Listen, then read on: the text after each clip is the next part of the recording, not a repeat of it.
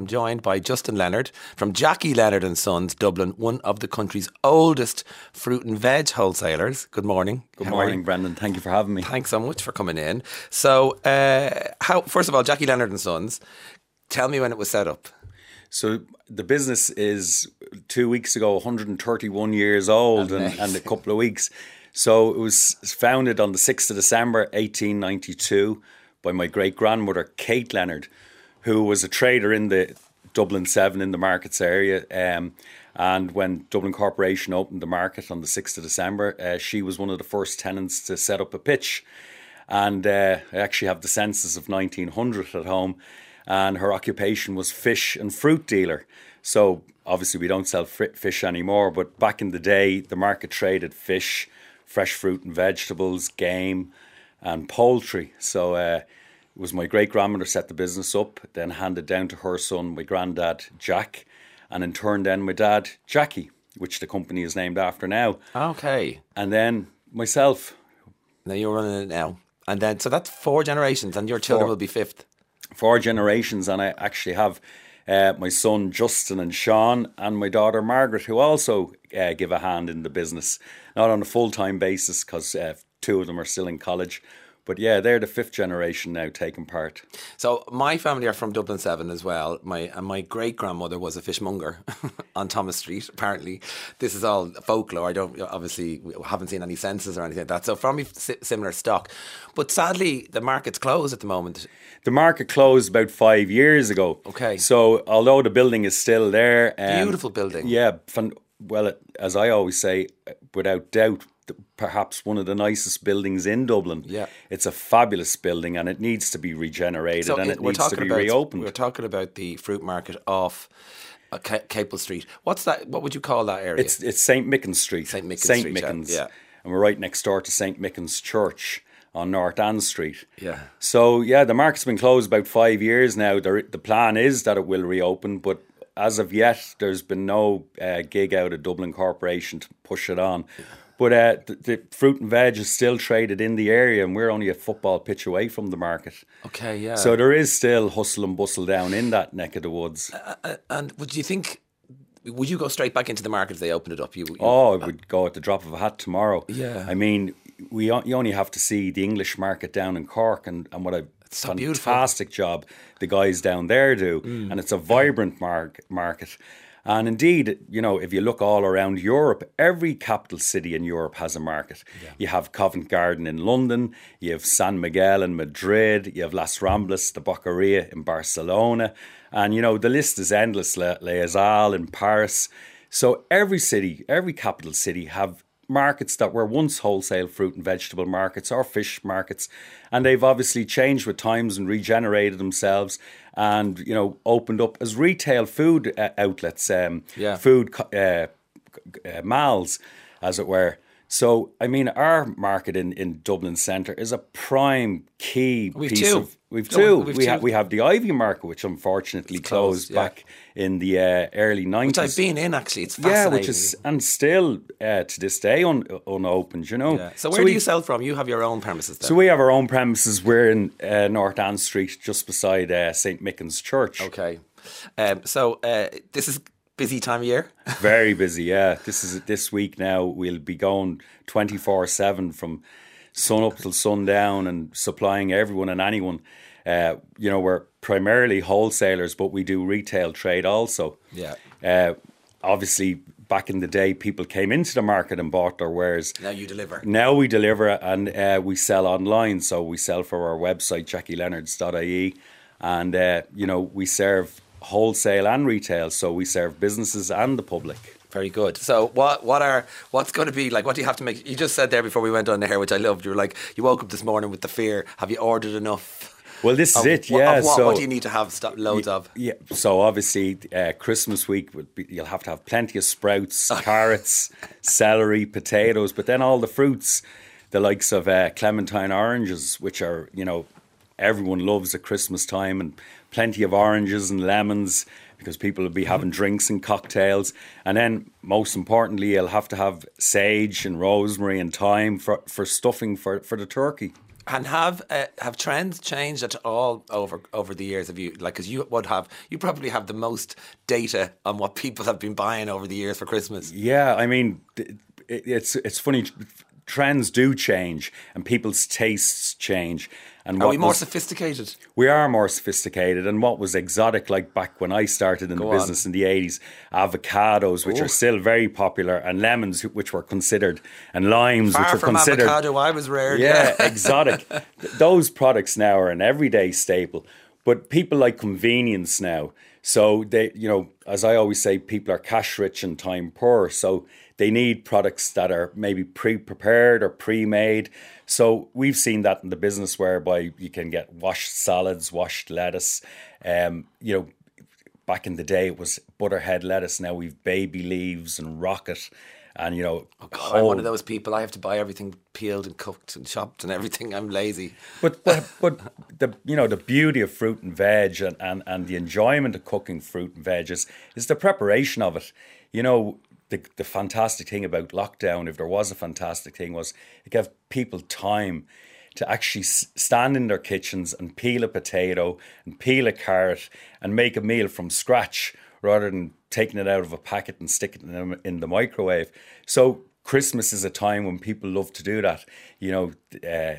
Get the kids around the table, peel the carrots, be present, peel the sprouts. Yeah, stuff the turkey, make the stuffing from scratch. How do you have to ask? How do you do your sprouts?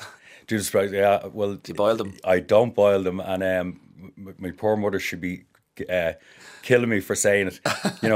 Don't boil the sprouts. You can blanch them, but the best way to do them, I find, is in a wok, or if you don't have a wok, in a frying pan, and put in some little bit of red chili, lovely, some grated ginger, gorgeous. If you can get your hands on a little bit of lemongrass, put that in as well. Lemongrass, yeah.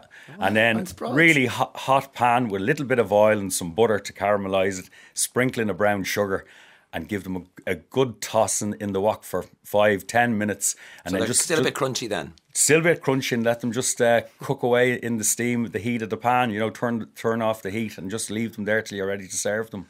So your family also, a big part of Christmas for us was walking down Henry Street and looking up Moore Street. Yeah. And your family supplied the Moore Street stalls, didn't they? I mean, back in the day, Moore Street was perhaps one of the biggest customer bases of the Dublin fruit market. And all the ladies of Moore Street, the dealers who sold the fruit and veg and indeed fish, they would have been the biggest customer base in the market. And we had fantastic banter and haggling and dealing and wheeling, and indeed getting supplies. Oh, they'd haggle with you, would they? Oh, absolutely. They would have taught us the trade. They would have shown you how to buy and how to sell. And it was a different time then. Of course, there wouldn't be as many stall holders up on Moore Street as there was back in the 80s or early 90s. But very much a Christmas memory that I enjoy taking up on, getting Christmas wreaths, mistletoe, and indeed even Christmas trees up to Moore Street at this time of year. Wow. Have you noticed a change in the numbers in the city centre from a point of view of shoppers? Yeah, definitely. I think it has fallen off a bit, although we had good reports yesterday that the footfall is up and up on the last 2 years, because if you remember when we were in lockdown, people couldn't go out and couldn't go to town. So it is encouraging to see that people are coming back into the city. So hopefully that trend continues. But unfortunately, the biggest problem we have with the city centre is parking. And that's why the bulk of what we do is if the delivery, if the people couldn't come to us, we said, let's get the product out to them. You're actually making me nostalgia for the city centre now. I think I'd like a little walk around. Somebody said, Brendan, I have such nice memories of going into the fruit markets with my late mum, buying boxes of Granny Smith's apples for home, and came all the way into town from Dunleary in the 80s. Was a real tradition, which I'd forgotten about until listening to you now. Thanks, Claire, in Dublin. It was a real tradition for us, wasn't it? It was a tradition, and very much a Dublin tradition that on a Saturday, we trade Monday to Friday, and then Saturday was a short day. We'd finished at 11, but we would have housewives and husbands, and they'd come in and they'd buy a bag of potatoes, a box of apples, and indeed at Christmas time they'd buy a box of clementine oranges, And that was a real Dublin tradition. Yeah. Which is, sorry to see it when the market closed, that fell away. So now, obviously, we want to bring the market back to the people. So if you can't come to us, we'll go to you. For sure. You're a big fan of supporting and buying Irish and in season as well. In season, I mean... Explain that to me now. I'm a Luddite when it comes to this kind of stuff. Well, I mean, in season means you buy a product or vegetable or fruit when it's growing in season. So, I mean, this time of the year, like, why would you want strawberries, when they're not in season? So you buy a fruit that is in season. So, as again, I would say clementine oranges or grapes or pears or apples. They're all fruit products that are in season. And then especially this week for Christmas, carrots, parsnips, turnips, celery. They're vegetables that are in season. So, although we have exotic things out of season like mange two peas and sugar snap beans and... We're slightly sneering at mange too. I love us. We're real dubs. We don't eat mange too. Yeah, well, I mean, everyone, you can eat them, but, they're not in season. So buy Irish. And it's really important that people buy Irish because, our farmers, our growers are an ever dwindling populace. Family farms were handed down from generation to generation. We still have some growers on our books who their sons come into me. In turn, their dads came into my dad. And indeed, their granddads came into my grandfather. And if we don't support our growers, we're not going to have our own produce. And then we're going to be at the mercy of importation.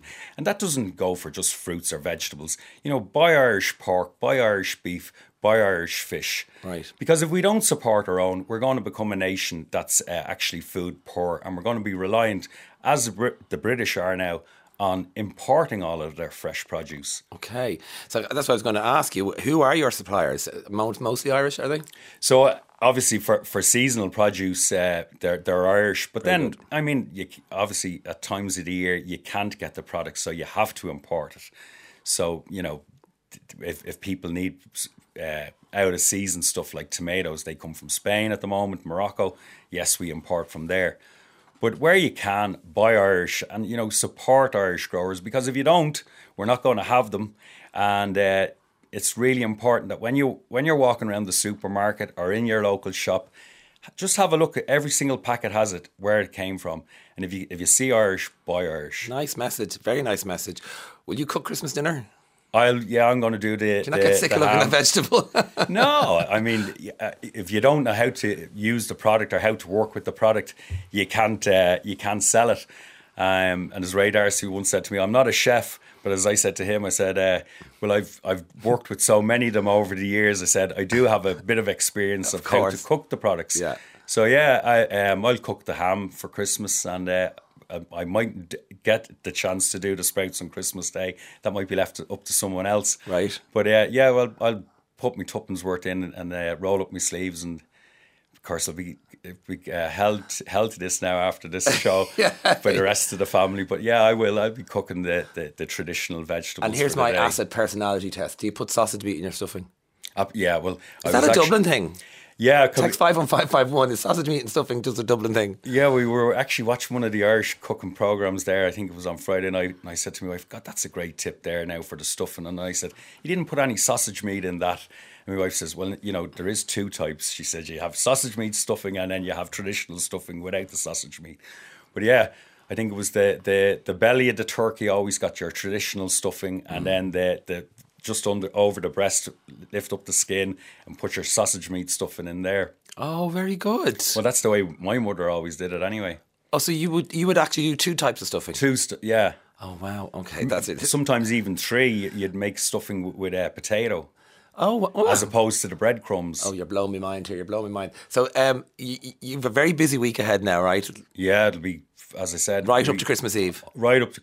No, fortunately, I get to take Christmas Eve off this year because it's a Sunday. So, right up till Friday, yeah. And then will you hopefully have shifted everything that you've got? So no products sitting in the shelves? Well, if everything going to plan and my buying skills and selling skills are as good as I hope they are, there should be nothing left on the shelves. And listen, Justin Leonard, thank you from Jackie Leonard and Sons in Dublin. That was such a warm chat. Thank you so much. I'm going to get down Moore Street and have a look a little later on. Let's take a quick break.